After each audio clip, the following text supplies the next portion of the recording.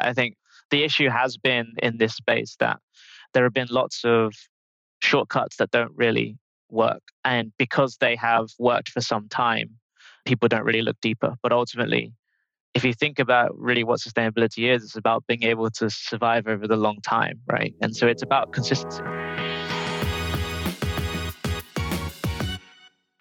Welcome back to 40 Minute Mentor. I really hope you're enjoying this series so far. Before we jump into today's episode, I'd like to take a moment to thank our wonderful sponsors, Chipper Cash. We had the pleasure of having Chipper's founder, Ham Saranjoji, on the podcast last series to find out all about their amazing journey from startup to double unicorn. So if you haven't heard it, I definitely encourage you to check out the interview via a link in the show notes. Chipper Cash are an African cross-border payments company trusted by over 4 million users and is widely considered as one of the most valuable African fintechs. The company's been on an amazing journey and the team is hiring for some exciting roles. So if you'd like to be part of the mission to unlock global opportunities and bring Africa together one transaction at a time, head over to chippercash.com/careers to find out more.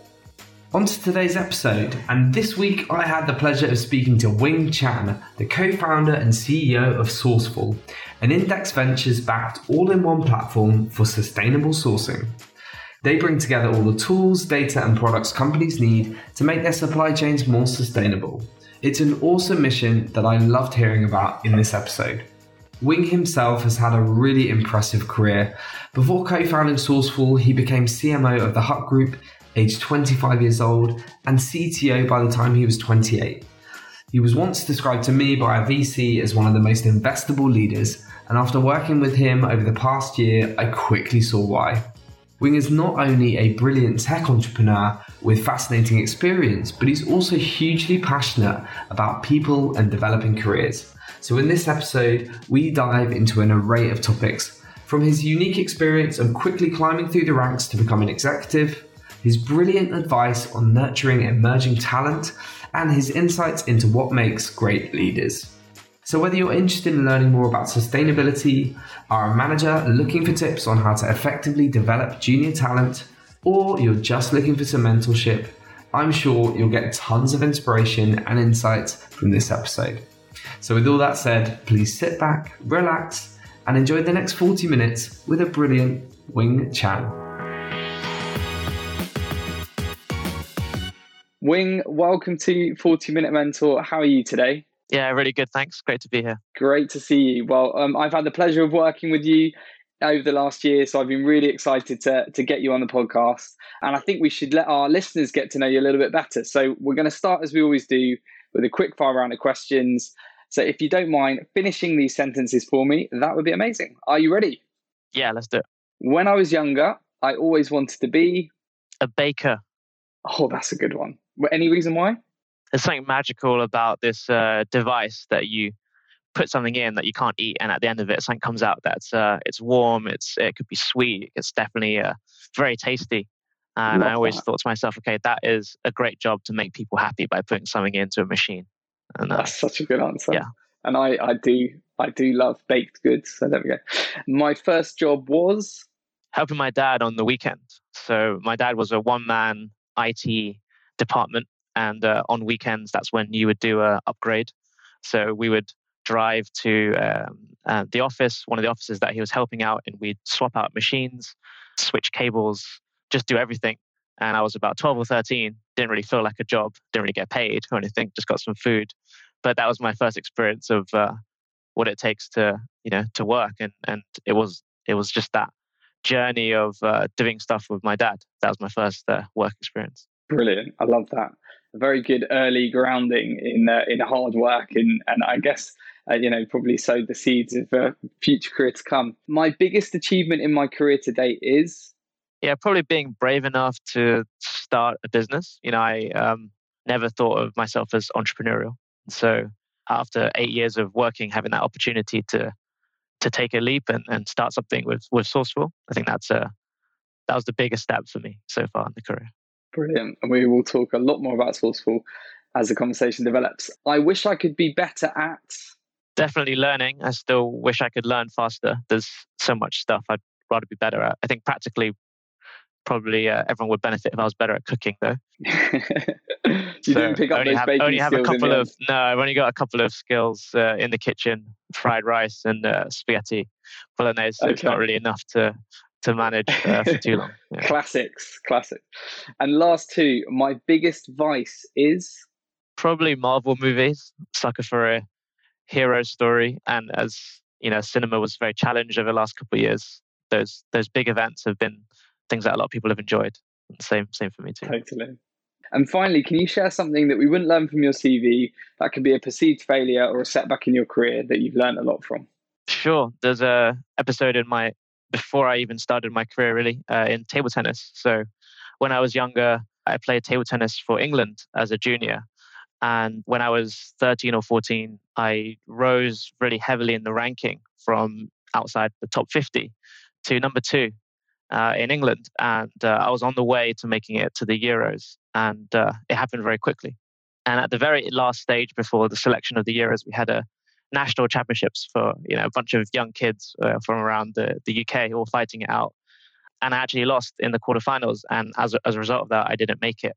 And so even though I was ranked second, I didn't make it into the top 4. And so out of that journey, I realized that, one, you can grow really, really quickly and you can have really fast progress, but it's only consistent excellence that actually makes it. And even though I was ranked second, I wasn't really good enough to be classed as second because I was only there for a couple of months. And so, yeah, that was a great learning opportunity. And it sort of made me realize that no matter how fast you get there, it's about can you continue and can you be good for a long time. It was a hard lesson to learn at 14, though. It was brutal, very difficult to not make it and watch the other people go and do really well. But it happens and you learn from it. I can imagine how gutting that must be. No, I love that question because it's just incredible the different types of answers we get. And I think those sorts of experiences leave a lasting impression. And it can go both ways, can't it? You can get very bitter about it or you can learn from it. Thank you for sharing. We've already talked about some early technology work experience you had, but after completing your computer science degree at Cambridge, you joined the Hut Group and you quickly rose through the ranks to become part of the senior team, CMO at 25. I don't think I've ever met anyone that's been a CMO at 25. And then you became platform CTO at 28 years old. So can you tell our listeners a bit about how you climbed through the ranks so quickly at the Hut Group? And what were some of the main challenges you faced being such a young member of a senior leadership team? Yes, I think first of all, had loads of support. So the Hut Group team was also pretty young. Management team were largely in their 30s. So it was still a very young team. So even though I was in my early 20s, you still felt like people were relatable and they were around. I think the second thing to say is every time I got promoted, it was still a massive bet. When I was at the time, I was thinking, yeah, I deserve this. I'm working really hard. But when I look back on it, it's like, how did they know that I could possibly get to that stage and be able to do that? And the answer was they probably didn't know. And so, but you have to make these bets on young people and emerging talent and sometimes trust that it'll work itself out. So I think the key thing is there were loads of challenges because I didn't know a lot of the things that I needed to know at the start. And so you only learn that by trying to kind of learn from everyone around you and be willing to embrace those difficult experiences. And so you do a lot of firsts when you're young. And I guess that journey of just having the bravery to go through that and not giving up when things are hard. Yeah, I mean, I think the bravery point is a really good one because a lot of us suffer from imposter syndrome and it holds us back when it comes to seizing opportunities. And you clearly kind of not only really delivered on your roles, but you took the opportunities that came your way. And, I clearly have been very successful off the back of that. You were part of a team that has seen incredible success. It's a real success story in the UK. What did you take from that, working with those leaders and the rocket ship journey you went on? Now that you're a founder, what were the biggest kind of takeaways from that experience? It's really hard to hire amazing people in general, right? And you know this as helping the best brands to do that. It's really hard to find amazing people, and it's even harder to make them fit in or be part of the culture that you've already built. And that gets harder and harder as the business grows. And so the best thing that you can do is to invest time into the people that you have and to invest time into the people that can develop into your leaders. And so that was the biggest lesson that I took, and not trying to hide or get caught up in the big picture. not get stuck thinking about some 100-year vision, but actually what are you doing on your day to day is spending time with your team, giving them feedback, being vulnerable, learning from them, helping them learn. That time is much better spent investing in your people than having to go out to market later because you haven't invested in your team. And so that was the single biggest thing that I think about every single day. It's such a great learning, and taking that mentality into startup is just, you can really see the difference when founders put people first and come at building a startup from that angle and don't get too carried away with all the other sexy bits of startup life. Like, at the end of the day, people is everything. I'm a bit biased on that, but I think it's true. And I think linked to what you just said, you've managed over 500 people over the course of your career. You've built numerous high performing teams. How would you describe your leadership style, and how's that evolved over the years? Yes, I think two things that go hand in hand. One is learning to lead by example. And then the second one is that you have to take the time to understand people deeply. And so leading by example is something that I think I had drilled into me by my parents. Both my parents, they were incredibly diligent. They worked, they were helpful. They were there for people any time of the day, any day of the week. So if you wanted someone to be kinder, you would go and lead by example. If you wanted someone to work harder, you would model that. Lead by example was just something that I had sort of seen throughout my whole life from them. But the second thing I needed to realize, and that's something that I struggled with when I was earlier in my career, was you got to take time to understand people deeply because the way that they tick is different, right? And so their experiences model and shape how they think about things. And if you don't understand why they have those beliefs and what drives them, then even if you lead by example, you might still find that they don't follow you. So I think leading by example is such an important thing to do because it's about being authentic to what you're trying to say, and it's also about the bravery that you have to exhibit. But ultimately, some people will still not follow you because they have other things going on that mean that they have a different attitude to things. And so you have to be able to say, especially as you grow and lead large teams, there is an aspect of we're going in this direction. So this is the way that we have to go, but also taking the time to understand that people have completely different threads in their journey. And as much as they're part of your journey, you're also part of their journey. And what's going on in their family life and in their own narrative arcs are different. And I think when I was very young, it was more about, okay, let me set some metrics. Let me set some ground rules. If I give you this number, if you hit it, you're great. If you don't hit it, you're not great. And what I realized was actually the biggest problem wasn't that people didn't want to hit it. It was that they had something else going on that they were distracted by that meant that they had a different priority. And so I think the leadership style was really how to understand people deeply and connect to people, especially ones that came from a different background to you. That's so interesting. And you can really, in being that way, I think you also instill a lot of trust, from your team and a lot of loyalty. And I think you mentioned earlier the vulnerability piece is something that I guess I've worked on a lot. Before it was the kind of stiff upper lip and kind of crack on and don't show too much emotion with my team because I thought there always needed to be that distinction. But actually, I found by opening up much more, the team feel they can as well. You've got this real passion and skill for developing talent, particularly in the earlier parts of your career. And you've clearly learned very fast about what works there. So this is something that I think a lot of founders and leaders struggle with. What tips do you have for founders and managers that are finding it difficult to manage young talent effectively? Because it's something we all have to get much better at because, it's a big part of the workforce. And I'm sure anyone will really appreciate your advice on that. Sure. So when you think about young talent, and I kind of, just to make sure that we, define it right, young talent is effectively someone who has potential, but they haven't yet had the experience of doing that role, right? So it's someone who has, you can see that they've got a skill set, they've got a potential, they have some character attributes. You think they have the potential to develop into that person. That doesn't necessarily need to be someone who's very young. They could just be doing a career change. They could be, the age is not the point. The point is the experience gap there. And so what really matters when you look at it is potential and attitude. Those are the two things. And actually the biggest challenge is attitude. Very rarely, I'd say, in having managed lots of people and seeing a lot of this stuff, very rarely is potential the ceiling. Very rarely does someone not achieve what they want to achieve, what you think they can achieve, because they lacked the underlying potential. it's normally the attitude, the perspective, what happens when things don't go their way. It's their reaction, their perspective to things that lets them down.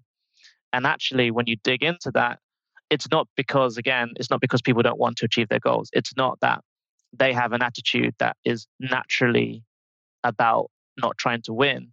Is that something's happened in their life that has given them resentment, or they're distracted. They could have, a family issue, they could have illness, there's other things. And so what you have to do is you have to believe in people.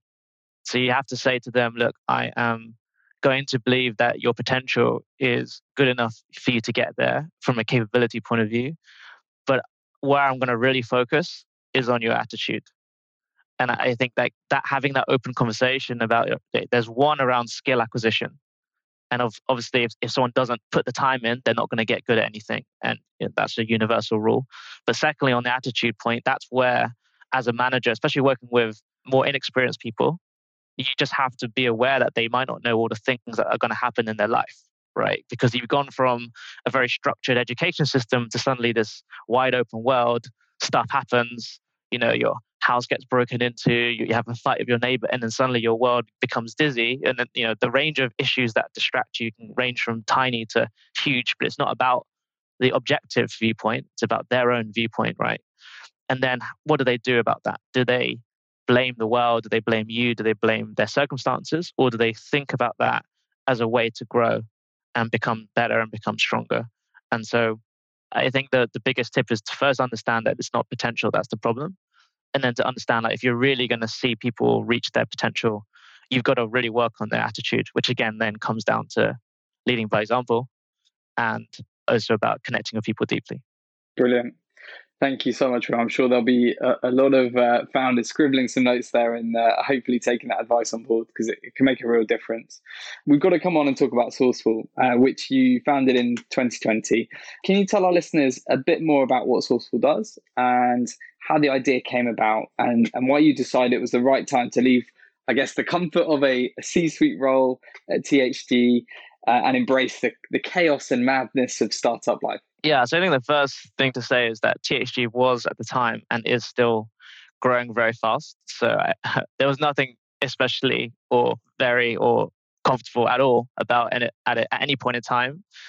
And I like that. Fair enough. And ultimately, going back to founding something from scratch at the very early stage was more just something that I just couldn't put down. I just kept going back to it and I couldn't stop thinking about it. And ultimately, that's when you have to still make the leap, but make the decision. And it was also an opportunity to work on something with my wife, right? And so that doesn't really happen that often. And so if you get that chance to do it, it doesn't work for everyone, but if it does work, it can be magical. And so we decided to give that a go. Sourceful is the partner for brands that want to be more sustainable. So we want to be the partner for a brand that is trying to become more sustainable as fast as possible. One, because we don't have time. Everyone is trying to accelerate this.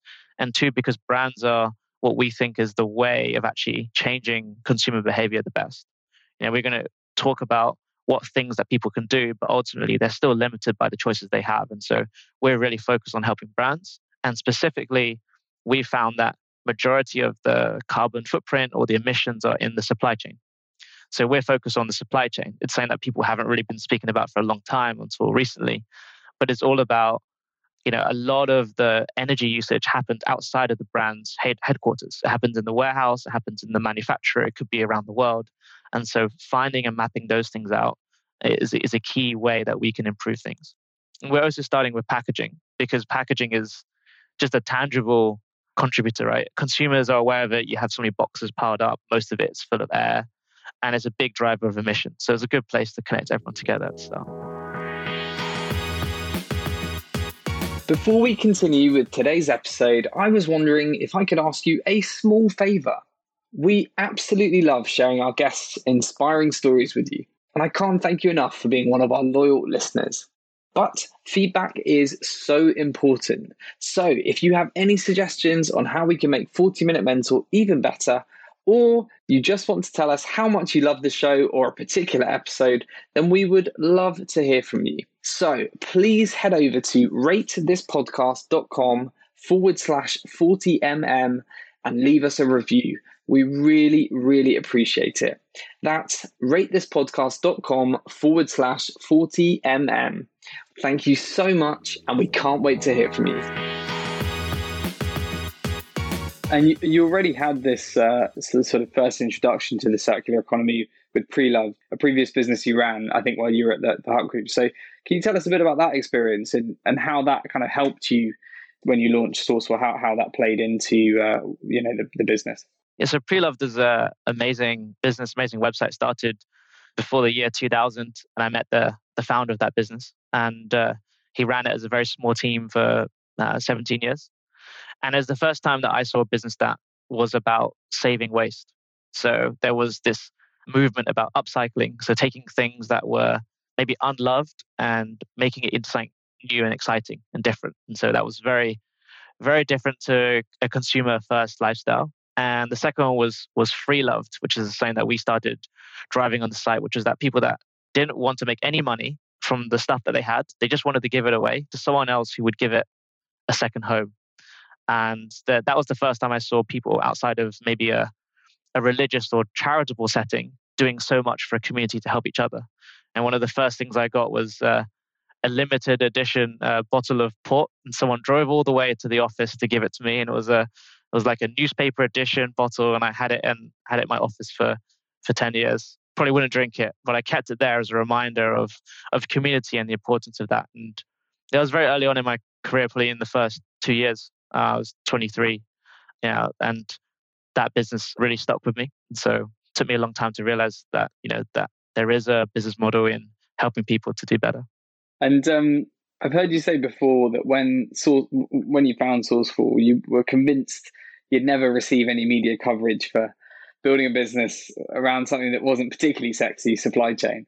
But obviously COVID has completely changed that. So I'd love to hear a bit more about sort of how you found building Sourceful during COVID, firstly, a big challenge for any founder, and what it felt like to suddenly see supply chain issues making the headlines.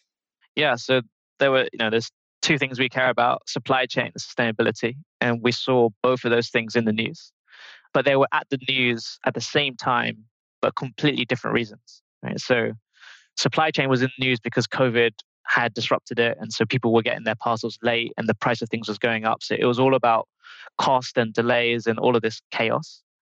And sustainability was in the news because governments were meeting and there was activism happening and things were changing. And so these two things were happening, but they were never connected. It was never supply chain and sustainability. It was just these two big things are happening in our world. And so COVID was accelerating this shift in people's working habits, in people evaluating what they wanted to do. And so it was really fascinating to see that people had these two things front of mind, but didn't connect them. So coming out of this, I still think we're very early in the journey of realizing that to achieve sustainability, we have to think about the way things are made, how things are transported, and what people do with them after they use them. So I still think we're really early. But in terms of hiring and building the business, it was much easier to talk about these things than before. Because if you had said 5 years ago, we're going to build something in sustainability, people would say, no one really will buy stuff. That doesn't really matter. And 5 years ago, if you talked about supply chain, they would be talking about e-commerce distribution or digital marketing. You wouldn't be talking about those things. And so, they're now things that people care about, but we still think we're one of the first to connect the dots and make that a priority for a business. And I absolutely love Sourceful's mission. I think it's great to see more businesses working towards becoming more sustainable. And I know you're right at the forefront of that and working with some great partners. But there's also so much more that can be done. I think it's, it kind of goes without saying. So from your experience, what are some of the quick wins that businesses should focus on to become more sustainable? And what are some of the common mistakes that you're seeing businesses make time and time again? Yeah, I think there are very few quick wins. That is the issue. I think the issue has been in this space that there have been lots of shortcuts that don't really work. And because they have worked for some time, people don't really look deeper. But ultimately, if you think about really what sustainability is, it's about being able to survive over the long time, right? And so it's about consistency. And that comes from measurement and planning. It comes from data. It comes from technology. And actually, to think about this properly, it also comes down to investment. So hiring your first sustainability person or having someone in your team start to read up on this, becoming educated about the issues. The space is becoming much better, much clearer very quickly. But unless you have focus in your business on it, you'll miss out on the things that are changing. And I'd say that's probably the only quick win is to start getting educated in the space. No, fair enough. No, thank you. I think, yeah, well, you've obviously referenced packaging, which is a big part of what you're doing, but I think a lot of people associate sustainable packaging with like plain grey brown boxes, but it's, I guess that's not always the case. So do you have examples of brands that have done this really well, and any advice for any, I guess, product brands that are looking to reassess their packaging? Yeah, so to really understand the carbon footprint or say what is sustainable packaging, you have to understand LCA. So LCA is life cycle assessment. And what it means is you got to understand all of the things that happens to this box on the way to it being made and on the way to it being disposed of and what happens after that. If you only focus on one small thing, you miss the bigger picture. And actually, when you think about it, ink is part of the impact. So having a beautiful full color box, there is an impact, of course, because you're using ink drops that have to be transported, have to be put on the box. And what does that do to the recyclability? But it's not the biggest impact. Ink is actually, relatively small part of the actual makeup of the product. And so when you do the analysis, you find the biggest impact for packaging is materials and transport. The actual making of a box, to take a sheet of paper and turn it into boxes, is tiny. It's just electricity cost of folding it and cutting it and so on. The biggest part is the materials and the transport. But understanding transport is key because you could get something made locally. So you can have a supplier that makes the product in the UK, but they had to get their materials transported from Europe or America. So to actually really understand the picture, you do have to trace all of these things back. Where do they come from? Where do they get made? What happens afterwards? What happens in the recycling journey? And so brands that have done this really well, I think about Timo at Gusto, of course, and his startup is completely focused on tackling food waste in the way that how do you reduce the amount of food that gets bought and then not consumed, right? So their fundamental mission in making cooking fun again and easy to work with is also about driving that reduction in waste. And then obviously on the packaging, they have a big obligation because they're handling the supply chain of food as well as the actual delivery of the box, what they can do about it. And it's very hard to be perfect. But I think the biggest thing is to measure it. To measure it, to be open about what you're doing and to work consistently on it. Sometimes the things that you want materials-wise are not there. So we'd love to have obviously a box that would arrive and then immediately just convert back to a tree, right? You just love that. But these things don't happen. You'd love to have a plastic material that you could just flush down the sink. But these things are coming and on the way, but they're not always quite there yet. The most important thing is that you actually know what's happening in your supply chain. How many brands don't even know what's happening around the world in the product before it comes to them? They don't see it. And so it used to be out of sight, out of mind, but now it's going to be out of sight. That's your problem, right? And so I think that change is going to drive a lot of things, and we want to be part of that solution. We've talked a lot about what businesses can do, but I guess business is one part of the problem, but there's a lot of people on the earth, and we've all got our own part to play individually. So what would you say are some things that anyone listening to this that's inspired by what you're saying, wants to be better, wants to live a more sustainable life? What things would you suggest? And I'd also love to know a bit about where this kind of, for you personally, comes into play. Like, what was it about this, sustainability that has made you so passionate about it? Yeah. So I think from an individual point of view, there are lots of people that can give better advice than me, whether it's food choices, so looking at your diet and understanding that, whether it's your travel choices and understanding that, or, your consumer habits. Ultimately, my advice is always to be the biggest change is going to come in businesses. So a lot of people work a lot and they're advocates in their own businesses. And so I think, whether you're the CEO or you're a part of a team or you're, in sustainability or not, being an advocate in your business to help think through what does that business, what that business should look like from a waste and sustainability point of view, and to try and get people to see that that's what a good business looks like. A well-run business is sustainable and can last for a long time. I think that would be my advice. But of course, there's lots of things individuals can do. I just think there are definitely lots of influencers who can tell you that much better than me. I think from a personal point of view, why I'm passionate about it is that I think that there's a large amount of people who want better choices. I want better choices, right? When you buy stuff online, we go for the most convenient option because we don't have time. But if we could go for the most convenient option that was also sustainable, of course we would. That's what all the research says, and that's what everyone is saying. And I think I can relate to that as well. And I try to find brands that would be more sustainable, and I couldn't find enough of them. And so that's why I'm passionate about trying to build the infrastructure and be the partner for these brands to do that. And so, yeah, it's a mission that I can see myself doing for the rest of my life. Brilliant. Thanks so much, William. That's great to hear. We've got to talk about culture because this is obviously something very pertinent to what we do as a business. And I know it's something you're very passionate about. So I'd love to talk about your team. It's grown rapidly over the last year. You've hired over 50 people. They're all shareholders in the business, so clearly feel very invested in the mission. How have you found the hiring experience, in the early days? I guess it's a different proposition perhaps to when you're at THG. And what are some of the core characteristics you look for in talent when you're hiring? Yeah, I think whether it's a so-called senior hire for the exec team, or it's a first hire, maybe their first job out of university, maybe their first job if they didn't go to university, it doesn't matter. There's one key thing that I'm looking for, and this is the secret. So if anyone's listening and wants to get a job, just listen to this. It's being able to look at what's happened in their life and to take positives out of that journey. What I mean by that is, especially in painful situations, to find the lessons that actually apply to them, but also have an optimistic attitude.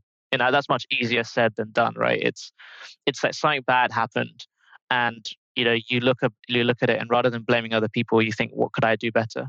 But you also come out of that experience and think, I can do better, and I have a positive outlook on the world. I think those two things is for me the biggest measure of success over the long term. And so I want to see that in all of the team members that we have. Love it.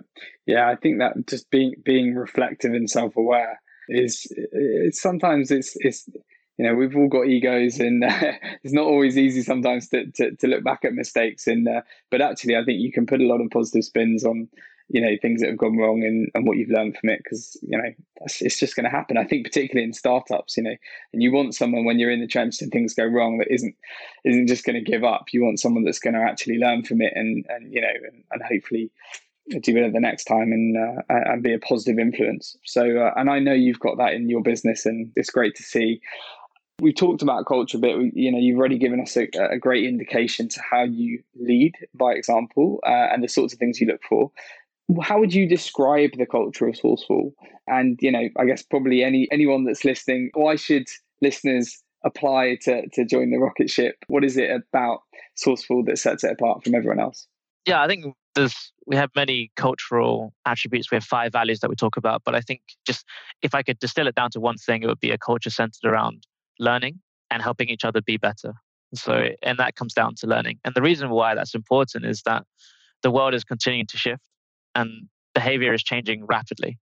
So you have to be adaptable and continue learning, or the things that you learned before will no longer help you to get to where you need to get to, right? And so we're building an environment for people who didn't stop learning at school, and they don't just want to earn money and just achieve results, but they also want to keep improving and being curious about the world. I think that's really important, because the problems that we're going to face in the future aren't even the ones that we're facing now, right? So if you're not going to keep learning and being curious, then that skill set will grow stale very quickly. And then finally, we're optimistic. So much of business is cynical and exploitative and trying to find that margin advantage and trying to find an edge. And so much of the world right now is very divisive, where it's political or countries or everything. But as a B2B business, we're partnership driven, right? We need to work really well with our clients, work really well with our suppliers and with our other partners. And so joining a business that is focused about helping other people win, I think it can be refreshing. And I think a business that is about learning for the right people who don't think that they know it all or don't think that they have all the answers is great. It's not for everyone. And it's difficult to continue to come in every day and think, I'm going to learn stuff I didn't know. And that's not always easy. It's not always easy to learn every day, but for the right people, it's great. I'm sure there's going to be some people who listen to this that fire off their CVs after hearing that. It's a great culture, and I also loved the point about optimism. I'm a naturally glass half full type of guy, and I love that about what you're building. So thank you. We are sad at the end, Wing. I could talk to you for ages, but we're gonna wrap up with some final questions. So, in one sentence, what do you think the future holds for Sourceful? Yeah, being the partner for the best brands in the world. That's it. Simple, brilliant. And at the end of your career, what do you want to be remembered for? I think helping thousands of people to achieve their dreams. That for me it's helping people to see their potential all the way through. Sometimes directly, but mostly indirectly, right? I won't be able to talk to as many people anymore, but if I can work on helping people that can help people and build that cascade effect, and I think that's a life and a career well lived. Sounds like a great legacy to aim for. And obviously, we're on the 40-minute mentor. So, do you have a mentor? And if you could be mentored by one person, dead or alive, who would that be and why? Yeah, I mean, I try and find inspiration in many places: books, podcasts, videos, your podcast, for example. But I'm really fortunate that I have a great relationship with my dad. So I actually talk to him about life quite often, and so I know I'm really privileged to have someone that close that I can talk to about anything all the time. If I could have a mentor, it would be Kobe Bryant, I think. He was one of the greatest basketball players of all time, but he also did it over a long period of time, consistently, using both his brain, his heart, and his body. And I think that is for the right type of person, that model is very inspirational. Just to spend time with such a leader and outspoken individual in the basketball game, I think I take a lot of inspiration from that. What a great answer. Yeah, thank you. And finally, what's your number one final piece of advice, whether it's career or life advice, that you'd like to leave our listeners with? If you want to change someone's behavior, you have to model that for them first. I think lead by example is the only leadership hack that works most of the time. If it's with career, if it's with your partner, if it's with family, if it's anything that you want to see change, you've got to be the first one to do it. So be brave and lead by example. That's an awesome place to leave it. Thank you so much, Wing. Really enjoyed hearing about your career and some fantastic mentorship there that I know will inspire our listeners. We will wish you all the very best for the rest of 2022 and beyond. I think it's going to be a very exciting year. So thanks again for coming on 40-Minute Mentor. No worries. Thanks a lot. Bye.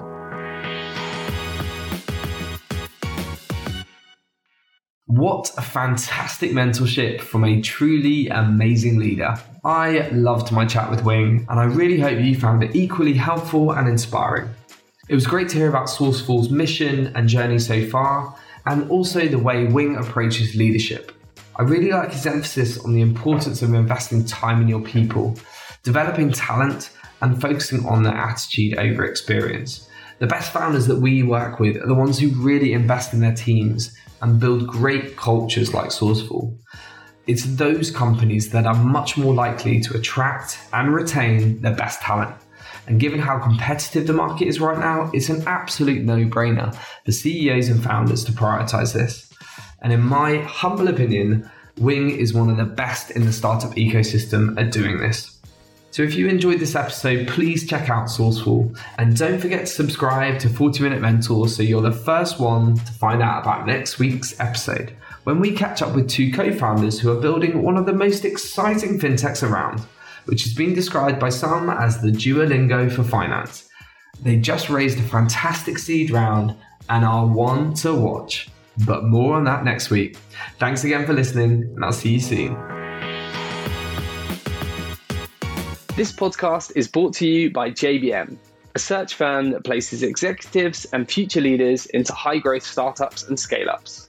We also have a fast and flexible talent solution called SOS, where founders and VCs tap into an exclusive pool of scale-up operators to help them de-risk senior hiring, plug urgent leadership gaps on an interim or fractional basis, or for high-impact projects. Since launching just over 12 months ago, SOS has placed 50 leaders into some of the fastest growing firms, and the solution is in demand more than ever before. If you're a founder or VC that needs top talent quickly, a scale-up operator interested in high impact roles, or a talent professional that wants to work at JBM, please reach out today at info@jbmc.co.uk. We'd love to hear from you.